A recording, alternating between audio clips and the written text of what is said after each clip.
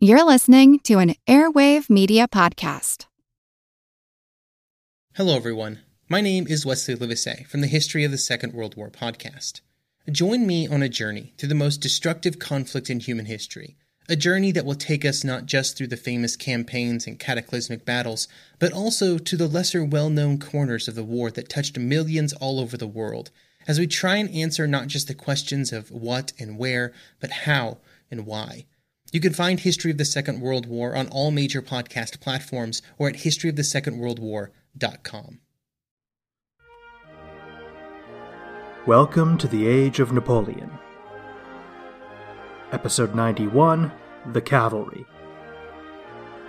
Thanks for joining me. Before we get started, I'd like to thank our Patreon supporters. Without your help, this show could not exist. And don't forget, if you sign up now, you can listen to this and all future episodes ad-free. Anyway. Well, I'm moving again, and I don't have access to my books. The last time this happened, I paused the narrative to do a guide to the infantry of the Napoleonic era. So, in this episode, we'll continue on that theme, this time tackling the cavalry. One of the things that makes Napoleonic warfare so compelling is that there were so many intangible elements that could contribute to success or failure on the battlefield. It's relatively easy to quantify and analyze things like tactics, logistics, equipment, speed, and training. But there were also fuzzier concepts like morale, momentum, fear, and the will to win that could make the difference between victory and defeat. The cavalry specialized in these intangible elements. They had two great advantages, their speed and the terrible power and seemingly irresistible momentum of a group of horsemen charging at full gallop. On campaign, mounted troops generally served two functions. They were the eyes and ears of the army, scouting the terrain and keeping tabs on any nearby enemy forces, while also screening their own army, attempting to intercept any enemy horsemen trying to do the same. This kind of skirmishing became particularly intense after a battle, when the cavalry of the victorious army pursued the defeated army, and the cavalry of the defeated army attempted to screen their retreat. The second function of the cavalry was on the battlefield itself. They were sometimes useful for their speed, to fill a hole in the line, or counter an unexpected enemy movement. But, generally speaking, cavalry units were massed together and held in reserve, to wait for the right moment for a charge. If executed properly, a cavalry charge was very difficult to resist. They could be absolutely devastating, shattering or destroying any unit in their path. A well-timed, properly conducted charge could turn the tide of a battle. On the other hand, a poorly conducted or mistimed charge could easily result in disaster for the horsemen. Cavalry combat was almost more art than science. For mounted troops, confidence, aggression, and fearlessness often meant the difference between life and death. So it's no surprise that cavalry units encouraged an attitude of supreme confidence. Or maybe you could call it arrogance, depending on your perspective. To the cavalry and the people who admired them, they were the bravest and most dashing soldiers in the army. To their detractors, they were arrogant, overpaid prima donnas who hogged all the glory while the poor infantry did the hard fighting. Archduke Charles of Austria, one of Napoleon's greatest enemies, once said that he considered the French cavalry inferior to Austria's in basically every aspect, from their equipment and horses to their riding skills and even their tactics. But he considered the French cavalry the better of the two services, solely because of their morale and will to win. So perhaps it's no surprise that the cavalry attracted aggressive and daring personalities, and that Napoleonic militaries cultivated these attitudes among their mounted units. The cavalry also included a lot of dandies and social climbers. This was by far the most glamorous and romantic of the three branches of ground troops. All over Europe, rich and influential families jockeyed to get their sons places in the most fashionable regiments, the way similar families today might obsess about getting a child into an elite university or a good internship program. Placement in a good cavalry regiment provided a chance to rub elbows with society's best and brightest. The cavalry had the best uniforms. They didn't have to worry about wearing clothes practical enough to march in, and a gaudy uniform made it easier to tell friend from foe in a chaotic, dusty hand-to-hand fight. And, as I've already mentioned, confidence could be the difference between victory and defeat. As ridiculous as it may sound, a snappy uniform could make the troops more confident. The cavalry also had a reputation for living large. Parties, wine, liquor, tobacco, and womanizing were a part of military life for all branches of the service, but this was especially true of the cavalry. It will probably not surprise you to learn that this was also the branch of service where dueling was the most popular. Especially in the more fashionable regiments, dueling was practically an obsession for some officers. But that's a topic for another episode. Ideally, cavalry made up about 5 to 20% of a Napoleonic army's strength. The British and Prussians put more of an emphasis on infantry, and so they were generally at the lower end of that range, with the French, Austrians, and Russians near the higher end.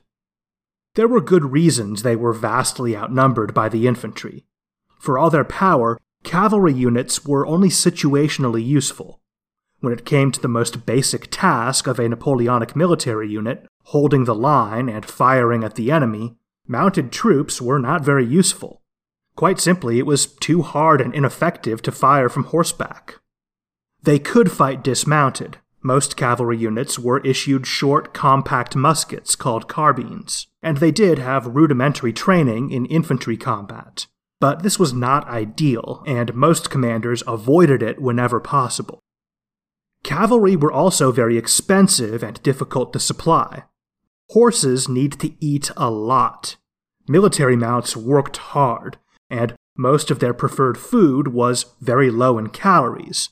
So every cavalry mount needed an absolutely eye-popping amount of grass or hay to keep operating at peak efficiency. On campaign, the movements of the cavalry were sometimes dictated by their need to find fodder for their horses, rather than any strategic consideration. Horses are temperamental creatures. Every cavalry unit needed support staff dedicated to keeping its mounts healthy. These included veterinarians to treat sick and wounded horses, and farriers, whose full-time job was fixing and replacing horseshoes. There was also all the extra equipment and accessories related to riding, saddles, bridles, etc., much of which had to be handmade out of expensive components. Many heavy cavalry regiments wore helmets and even body armor, all of which were expensive to manufacture. Horsemen tended to carry a lot of weapons as well. It wouldn't be uncommon for a cavalry trooper to carry a sword, pistol, carbine, and bayonet, compared to just a bayonet and a musket for the average infantryman. All of this is to say that keeping a single cavalry trooper and his mount supplied, equipped, and in fighting form was many times more expensive and difficult than maintaining his counterpart in the infantry.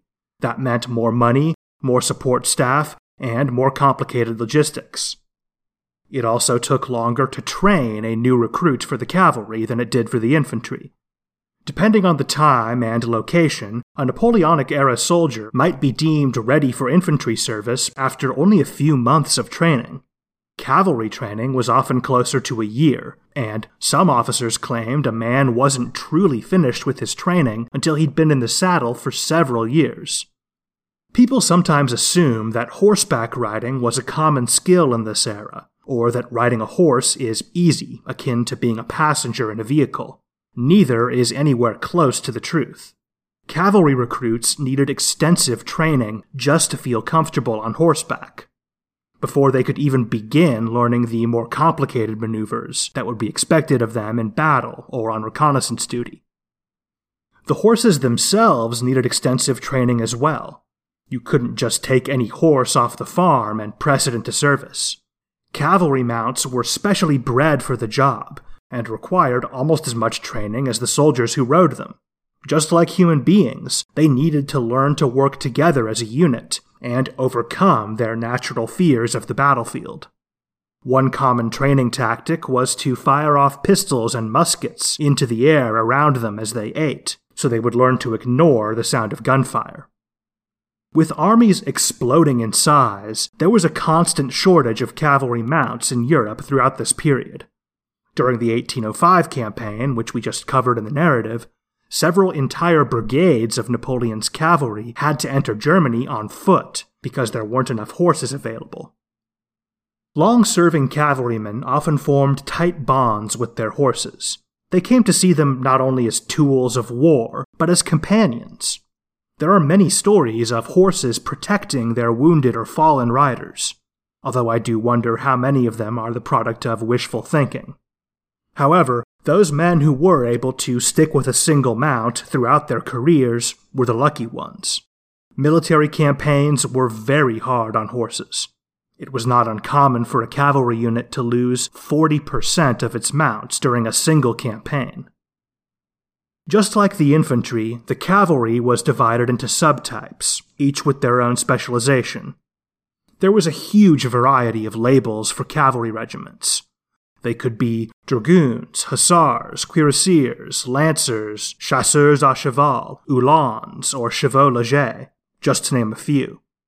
All of these different labels corresponded to unique styles of uniform and equipment.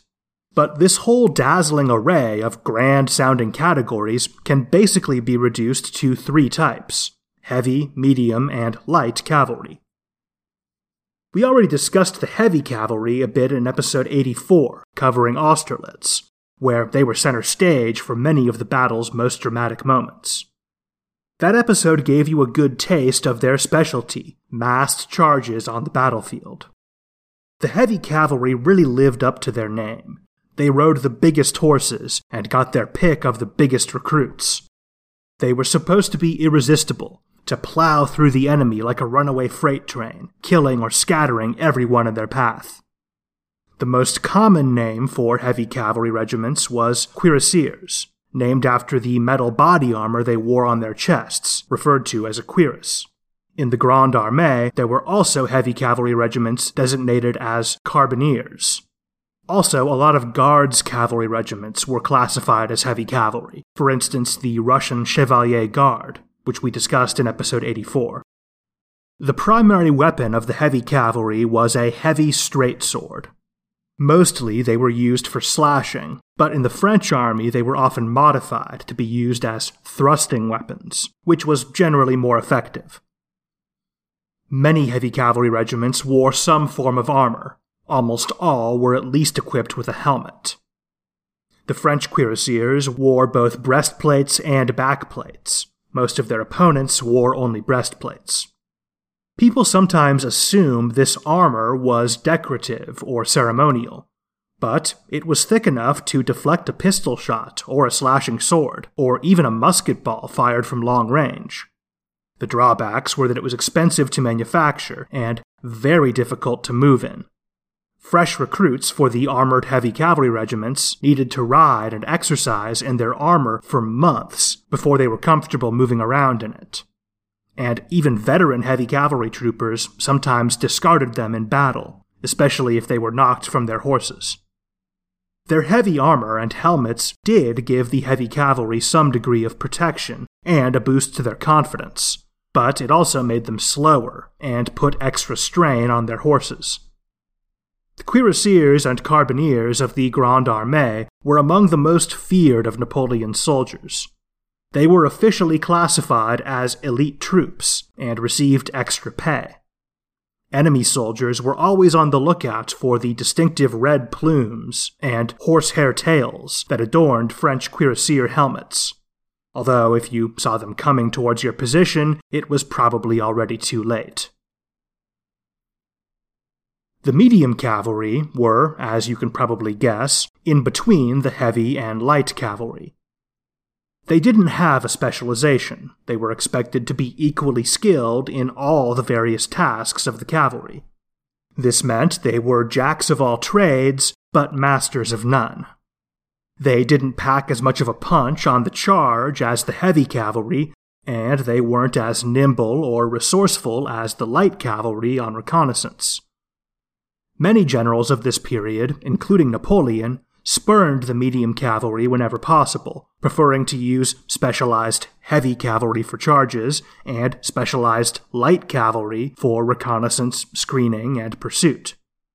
However, under Napoleon's regime, the French army raised dozens of medium cavalry regiments, so clearly there were some advantages to using these types of troops. For one thing, they were the cheapest form of cavalry. Their uniforms weren't quite as outlandish, their equipment was less elaborate, they took less time to train, and it was easier to find the appropriate horses. A small army, or an army operating with logistical problems, might not be able to maintain full complements of both heavy and light cavalry. In that situation, it was obviously better to have a generalist unit that could carry on the functions of both, even if they didn't do either job quite as well.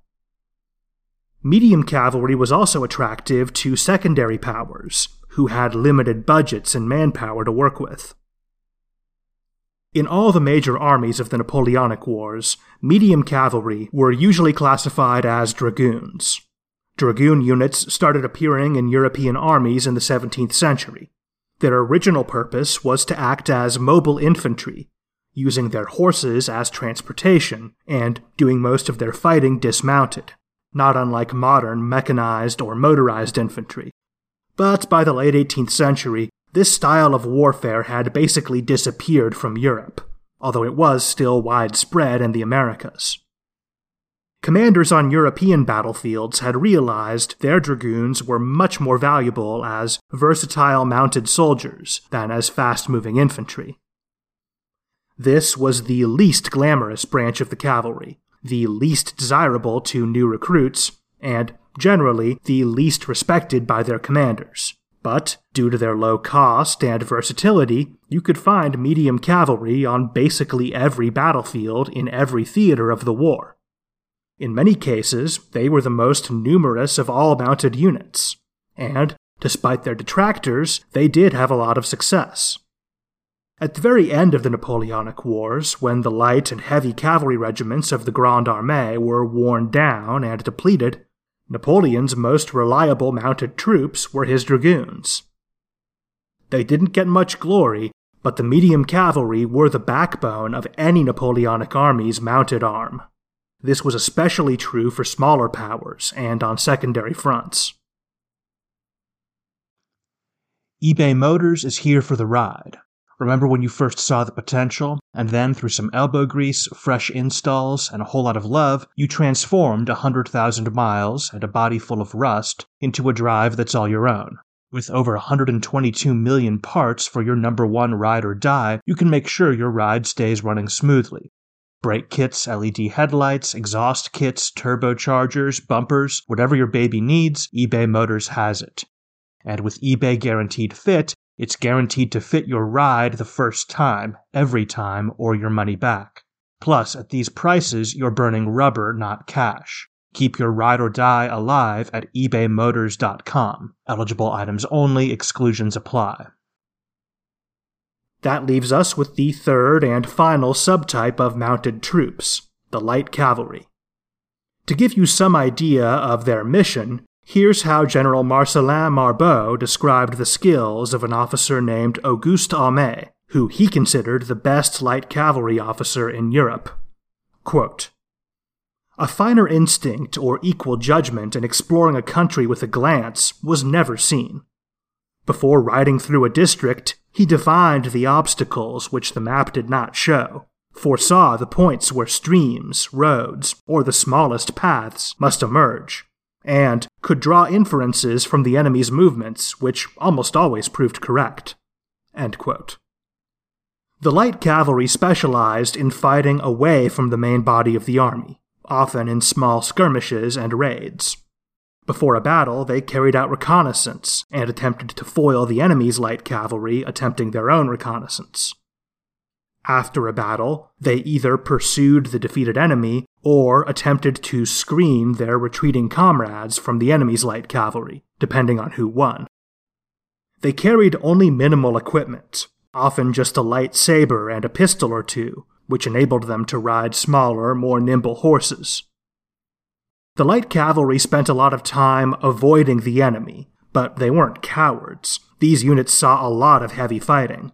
But they were operating very close to enemy armies, or even behind enemy lines.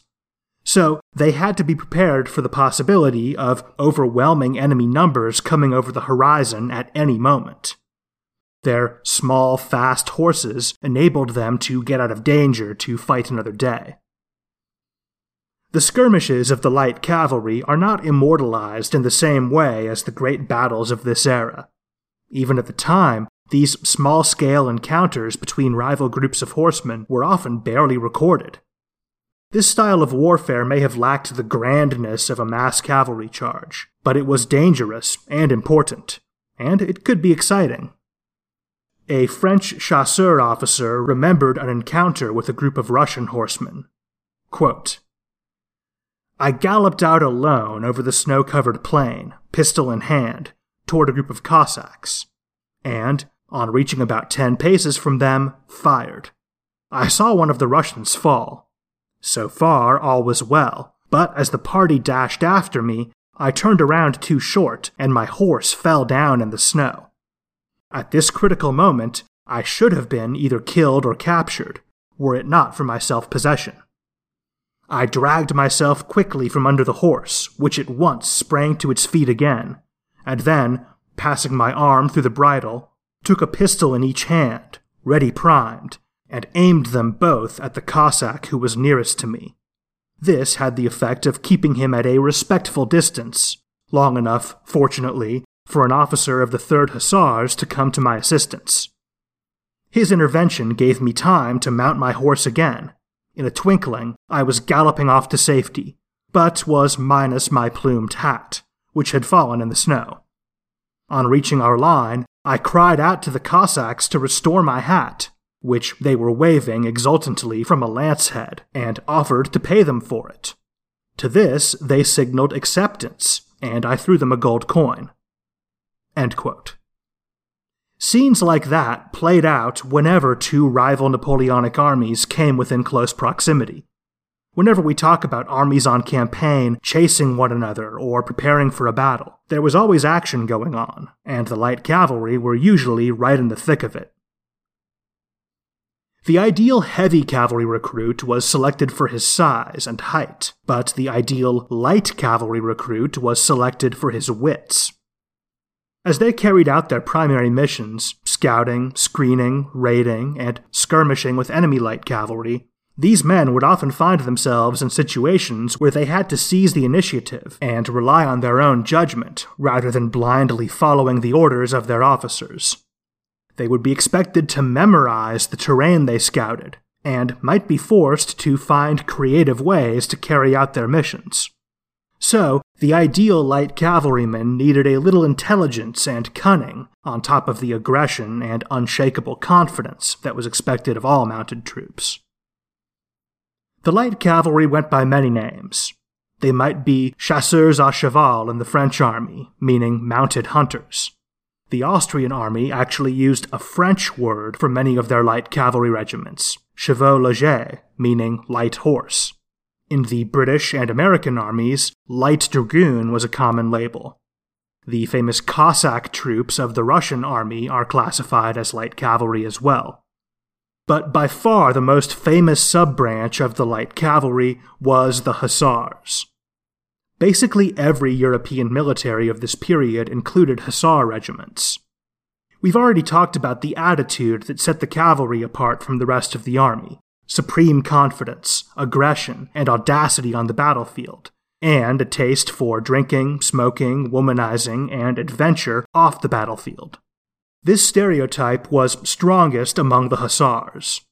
They were also probably the most fashionable and romanticized of all the various types of soldiers of this period. The attitude was a big part of it, but so were the colorful and outlandish uniforms, and their reputation for fearlessness on the battlefield. Hussar-style cavalry has its origins in the 16th century in the Balkans. In the bloody contested borderlands between the Ottoman Empire and the various Christian states of southeastern Europe, there were often periods of low-intensity warfare, characterized by light cavalry raids into enemy territory. Hussar troops had evolved quite a bit as the years passed and the concept spread across Europe. The semi-professional border ruffians of the early modern period probably would not have recognized their fellow hussars in the Grande Armée, but Napoleonic hussar uniforms did retain some Eastern European features, which gave them an exotic appearance. There was even an Eastern European-inspired hairstyle that was very popular among hussars for much of the Napoleonic Wars. Long hair tied back in a ponytail with two small braids hanging down on each side of the face. These braids were called cotonettes. This style was usually paired with a mustache, curled up at each end, of course. You might be trying to picture that and thinking, that can't possibly be right, it's too weird. But I promise you, it really was that weird. Go ahead and Google hussar hairstyle and you'll see what I mean. Perhaps fortunately, this haircut started to fall out of fashion during the latter half of the Napoleonic Wars, and by the time of Waterloo it had basically vanished. It wasn't just the hair. Hussar uniforms were very outlandish, even compared to the gaudy uniforms worn by the rest of the cavalry. Every regiment used a different color scheme, but they often included incredibly bright colors, sometimes including neon shades that you don't often associate with military uniforms. Whatever the color, hussar uniforms were absolutely covered with gold or silver braiding, often all the way from neck to ankle.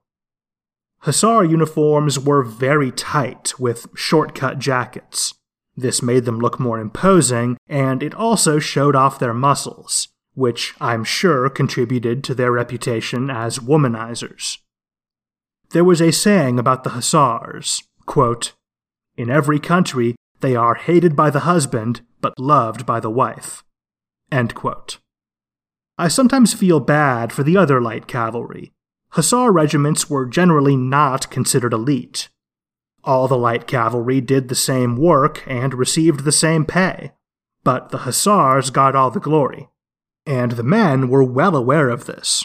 There are several cases of hussar regiments being reclassified as other types of light cavalry, provoking protests from the officers and soldiers. When it came to recruiting, the hussar regiments were generally among the most desirable in the entire army.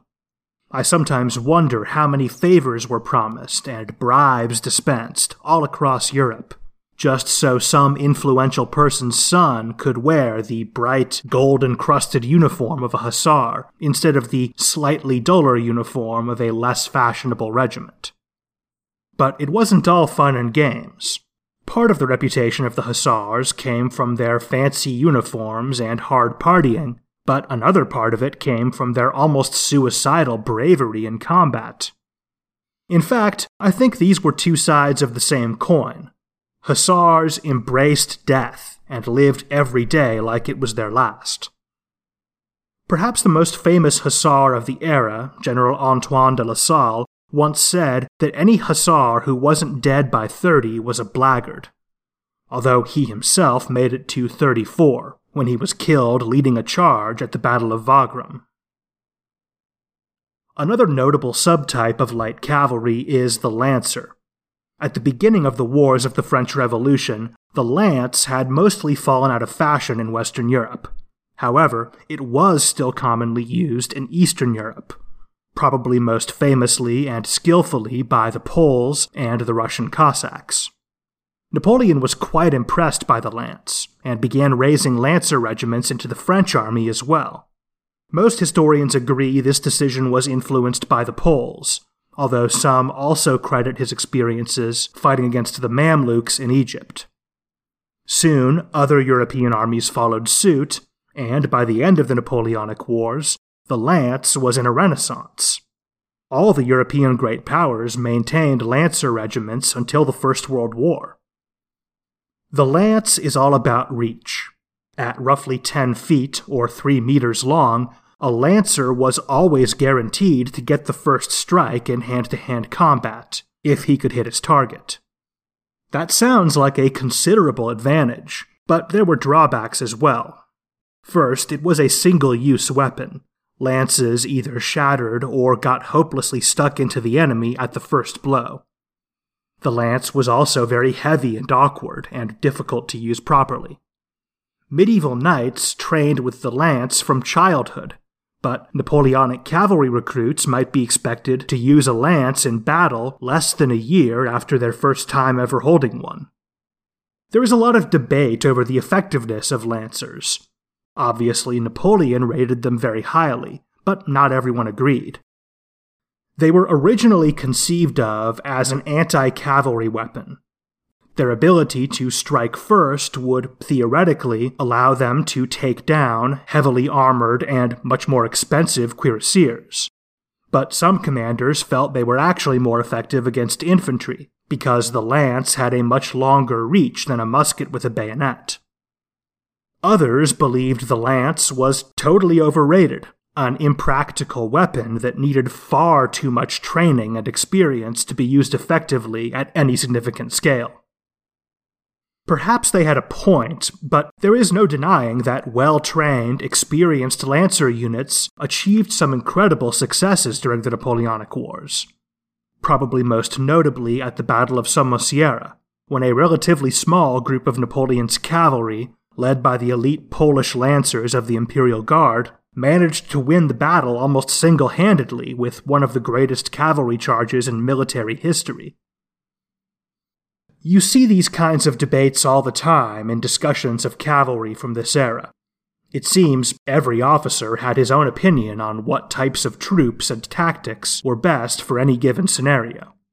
It almost reminds me of the way people talk about sports. Are lancers or cuirassiers better in hand-to-hand combat? Is the 4-4-2 formation better than the 4-3-3 formation in soccer?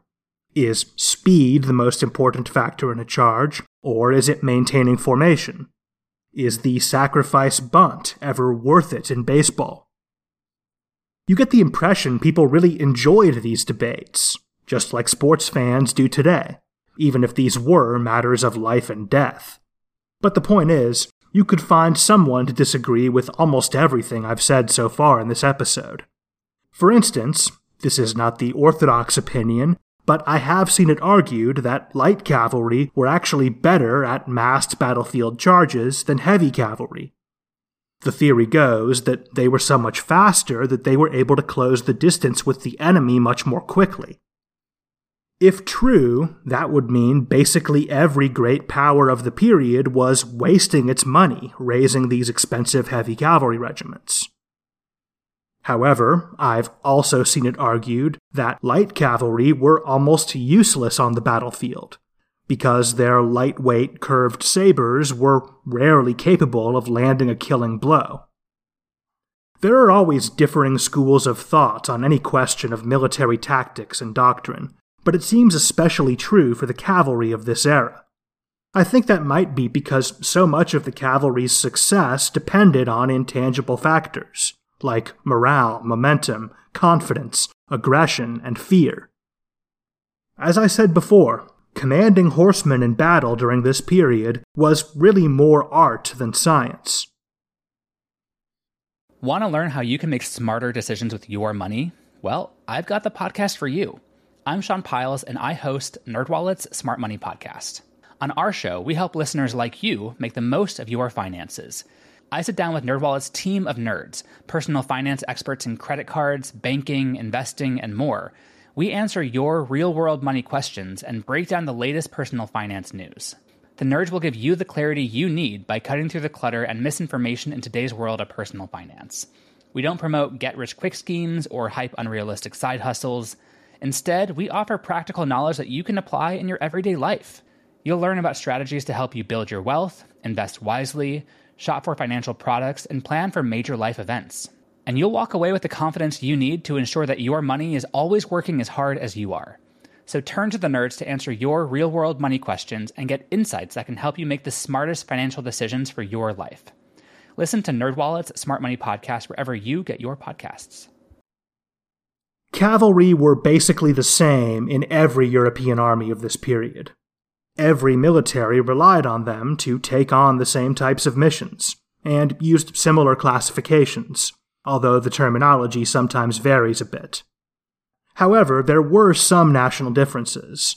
The Prussian and British militaries put less emphasis on mounted warfare, generally relying a bit more on their infantry. As a result, you often find British or Prussian armies containing slightly fewer cavalry units than you might expect from the other great powers. As a result of their focus on infantry and artillery, the Prussian and British horsemen were often considered inferior to those of the other great powers. That said, both armies included elite cavalry regiments with fearsome reputations and impressive records.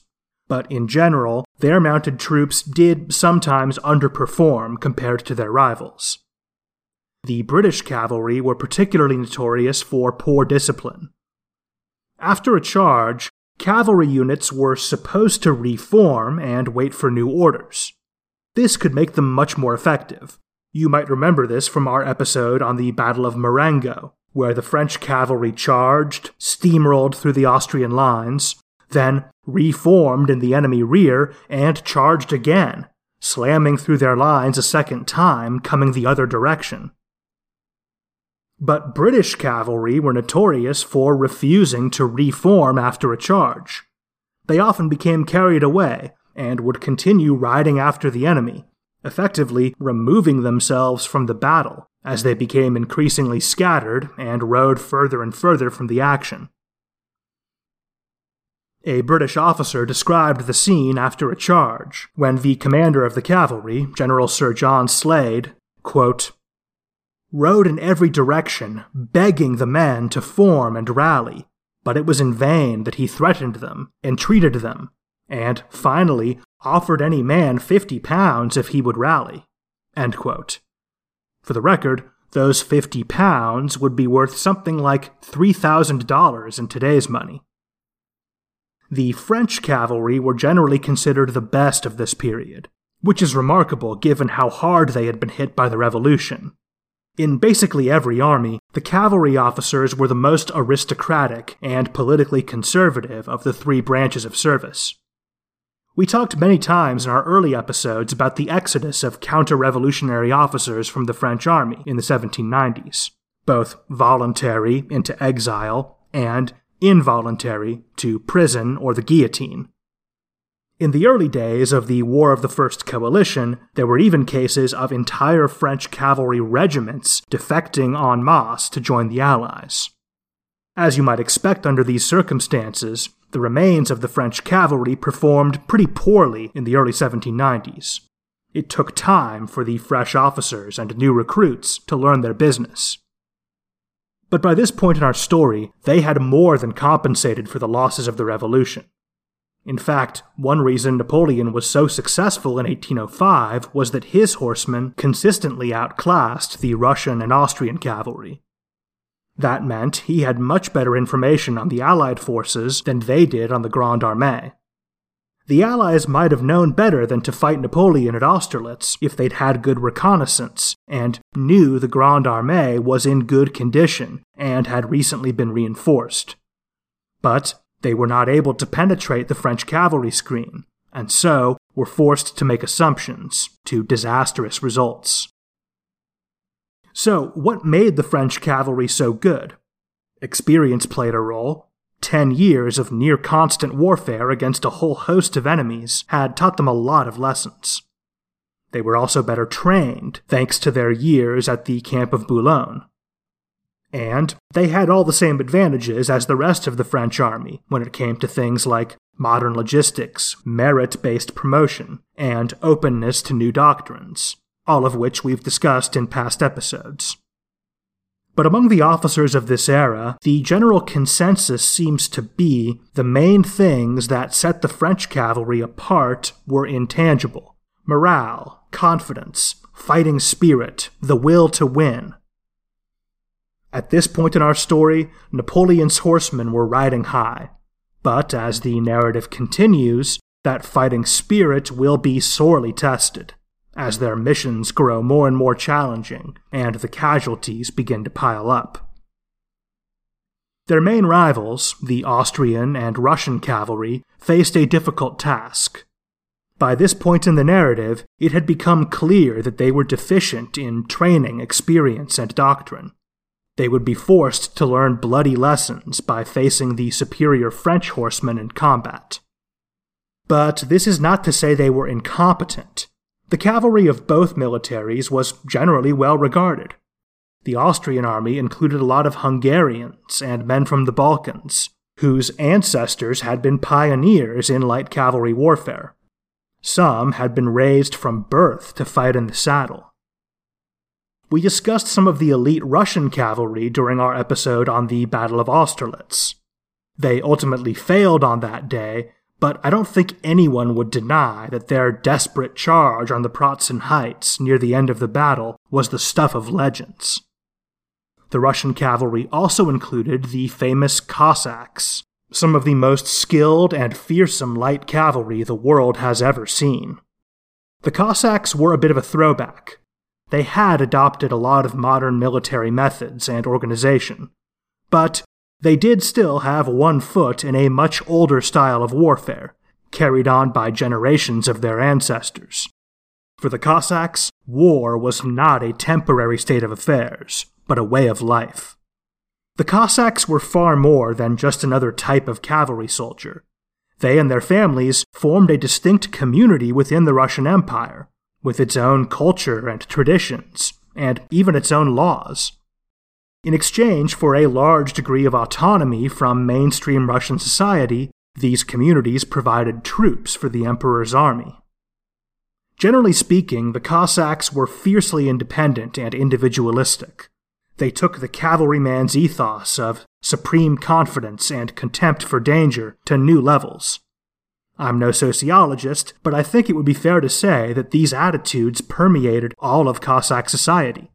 Boys in Cossack communities learned to ride from infancy and were introduced to the lance, saber, and pistol as soon as they were big enough to hold them.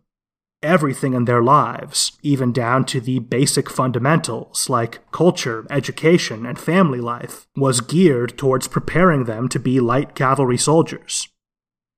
The results were very impressive. Napoleon himself once said, quote, "Cossacks are the best light troops among all that exist. If I had them in my army, I would go through the whole world with them." End quote. In the latter part of the Napoleonic Wars, the cry of "Cossacks" was sometimes enough to produce panic among French troops. Cossack units did have their drawbacks. Their discipline was very poor. They could always be counted on to fight, but not always to follow orders. They were notorious for their poor behavior off the battlefield.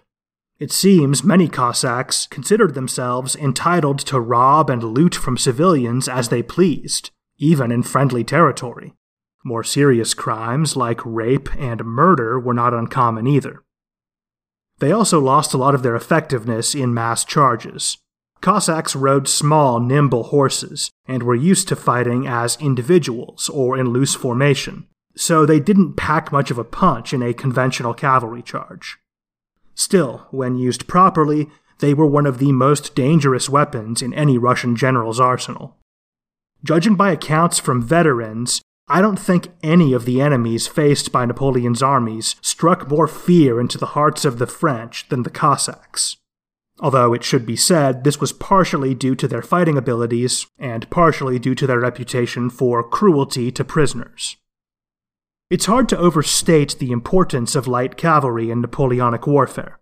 You could almost think of them as playing the same role as air power on the modern battlefield.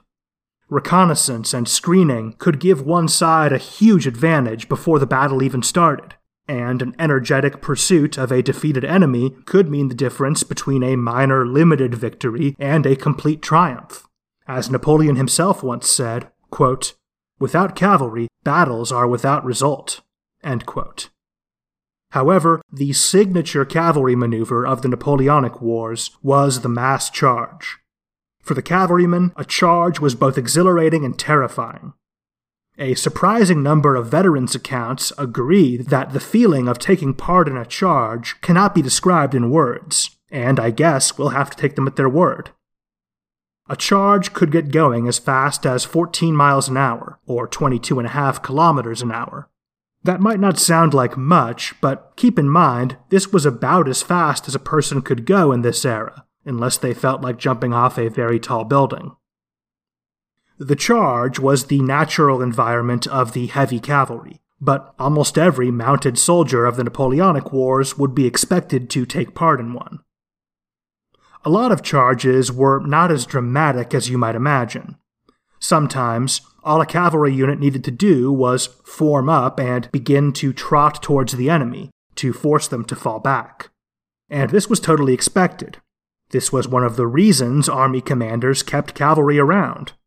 The simple threat of a charge could be enough to brush away enemy skirmishers, or check enemy infantry advancing without support. Once they got going, a cavalry charge was all about momentum, confidence, speed, and high morale. But it wasn't just these intangible factors that made a charge successful. There was a method to a cavalry charge. General Maximilien Foy, who served under Napoleon, put it this way, quote, "In cavalry service, it is not sufficient for the soldiers to be brave and the horses good. There must be science and unity." End quote. Cavalry troopers needed iron discipline, as well as courage and confidence. They had to be prepared to unleash all their aggression on the enemy, but also to keep that aggression in check until just the right moment. A good cavalry officer needed to know how to help his men do that, how to feed their aggression, but also how to manage it, so it peaked just at the moment of impact. And so, a proper cavalry charge developed in stages. Upon hearing the order, the men did not simply rush at the enemy as fast as possible. They started slow.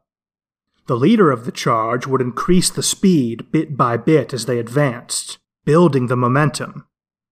A good cavalry officer sought to strike a balance. He wanted his men to be as close to full speed as possible at the moment of impact. This maximized the shock value and momentum of the charge. It also ensured that if any of his men began to lose their nerve, they would be unable to stop their horses and pull back in time. However, speed had to be balanced against the need to keep the unit's formation together. Some horses are faster than others. Some men are more eager or better riders than others.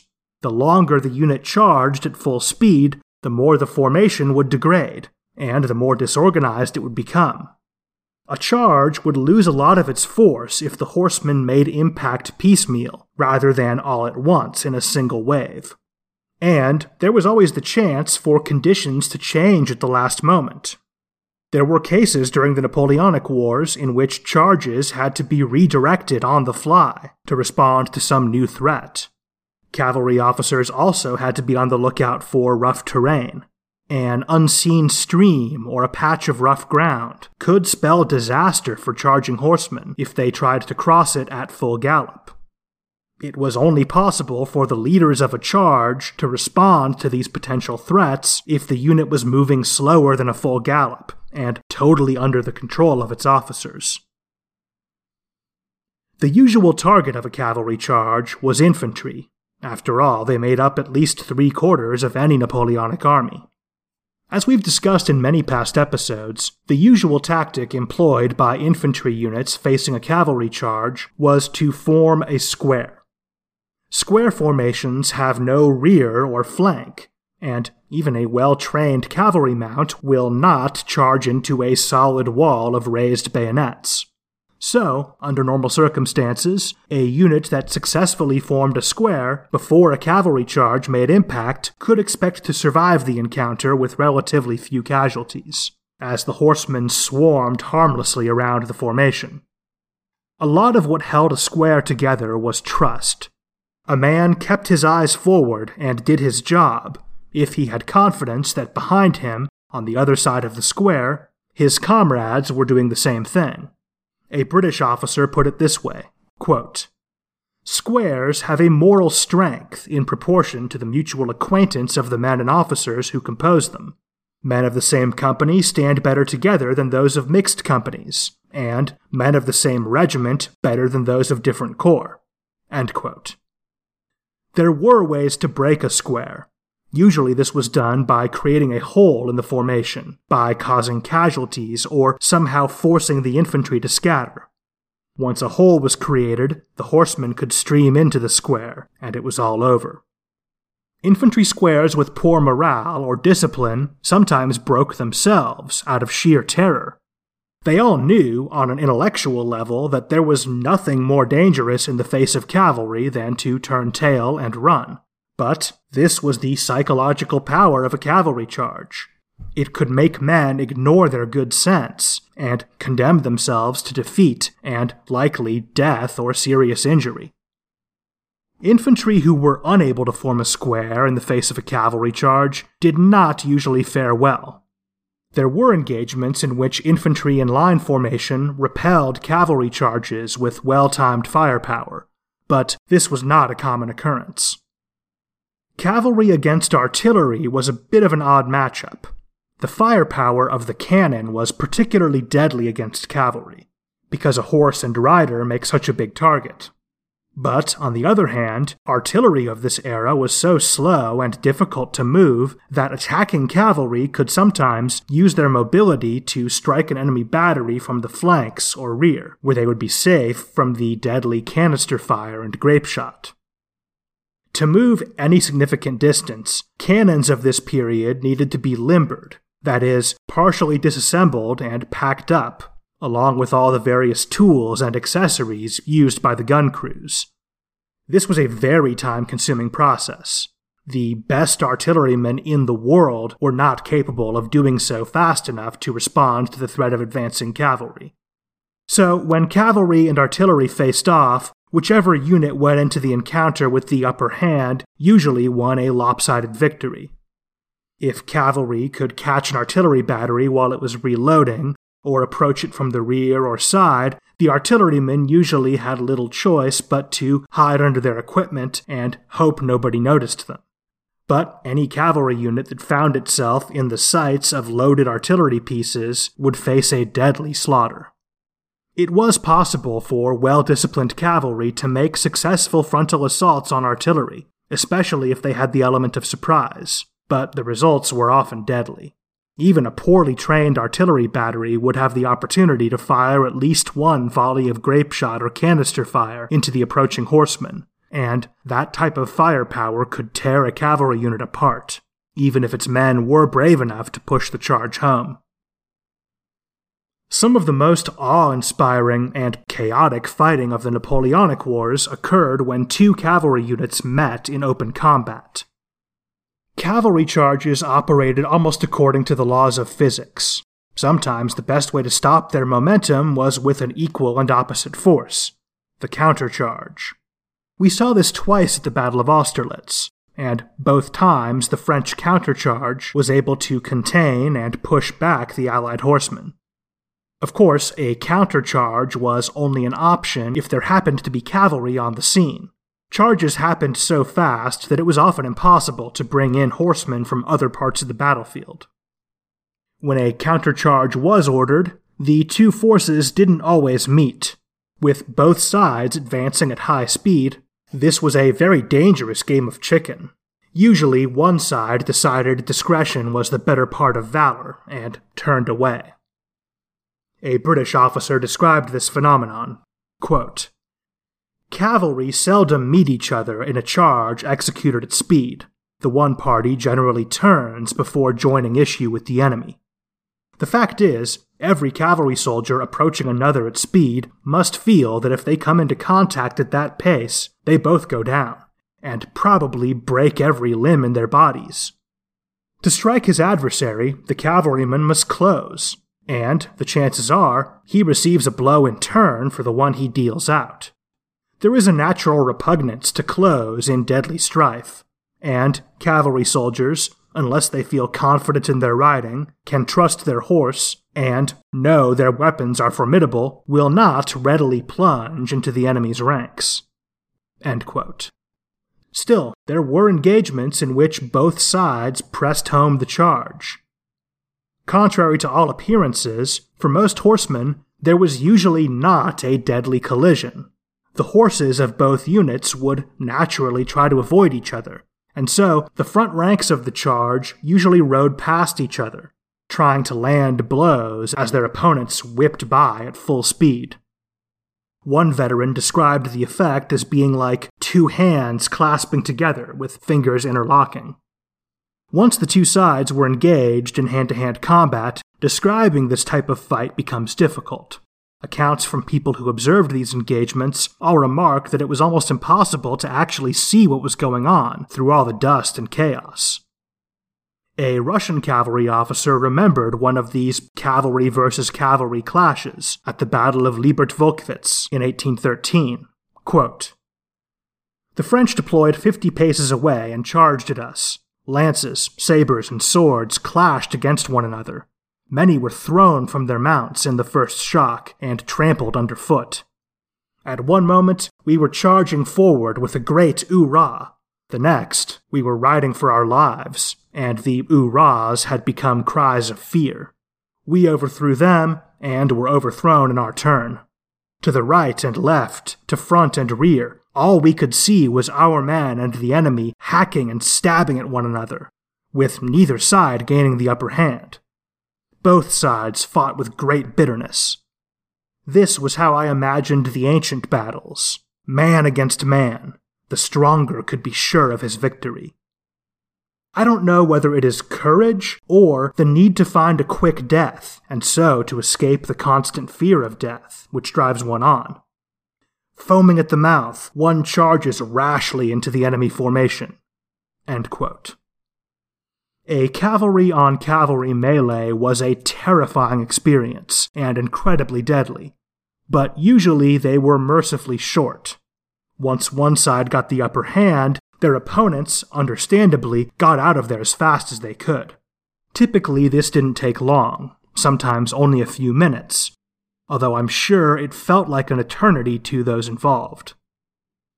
Many cavalrymen of the Napoleonic era saw themselves as latter-day knights, carrying the torch for romance, honor, chivalry, and old-fashioned martial virtue in an increasingly gray and regimented world.